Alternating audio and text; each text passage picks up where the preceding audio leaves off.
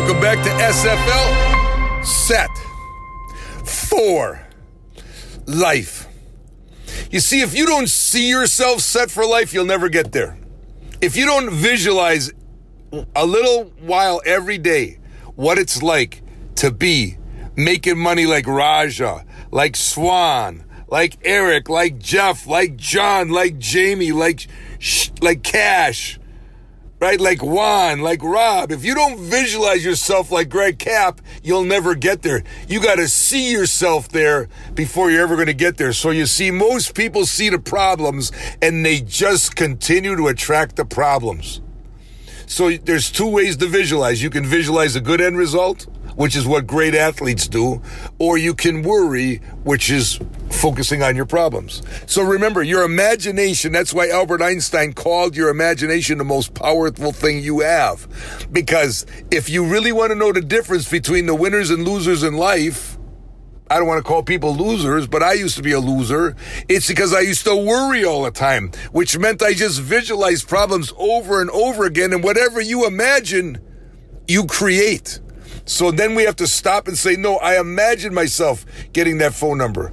So I want you to change your perception, right? Because can you see from all my talks that perception, your perception of your marriage, your perception of everything in your life becomes your reality of it. So I want you to change some of your perspectives on some life issues. So today, I want you to now close your eyes. And I want you to imagine this tall building, right? There you are. There's this tall building. But you know what? Now I want you to see hundreds and hundreds of windows on this tall building. But now I want you to zoom in. You know how to zoom in? I want you to, your eyes are closed, zoom in and go by one window.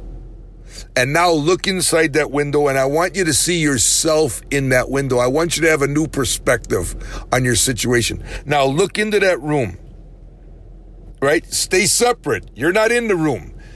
That person's in the room, but you're outside now looking at your life there, right? And I want you to see a person that you got challenges with in that room.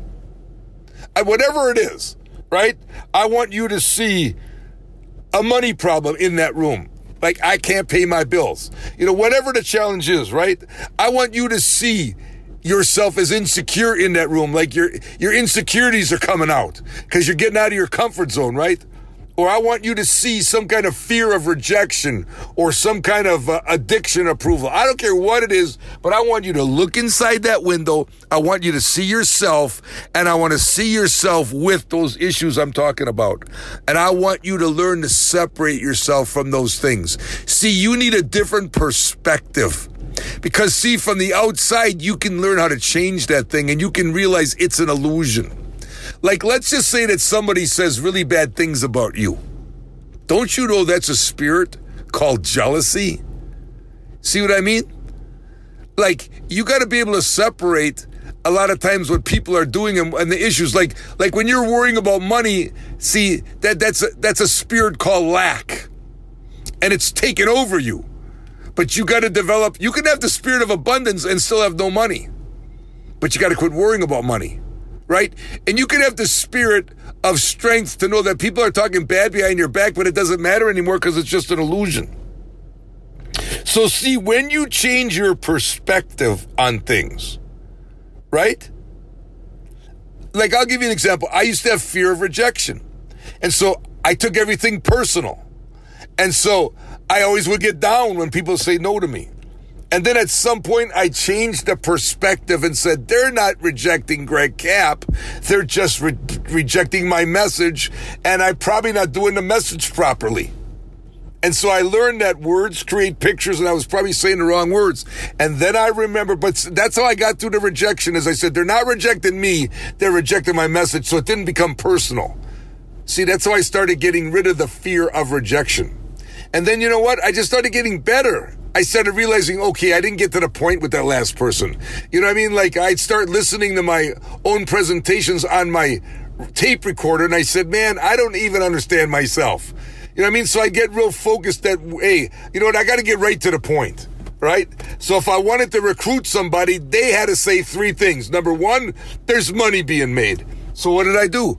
I just said, you know what? We got a nurse who passed her exam in a month, and her first check was $800.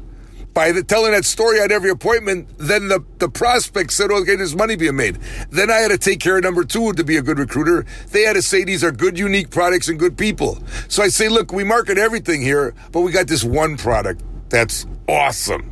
And I talk about the concept, so I wouldn't argue. And then guess what? That's the good, unique product part. I'm the people part. If they don't like me, they don't like their company. And then the third thing I learned to say, get them to say was, I can do this. So I'd say, look, can you introduce me to people and say, here's Greg? Because that's all you got to do in the beginning. And you see then how I changed I looked at myself from the outside. I stepped outside my own situation because I was too emotional about all these things on the inside. This might help some of you. Some of you might be more confused by it, but it's still a podcast, and I'm putting it in the can right now.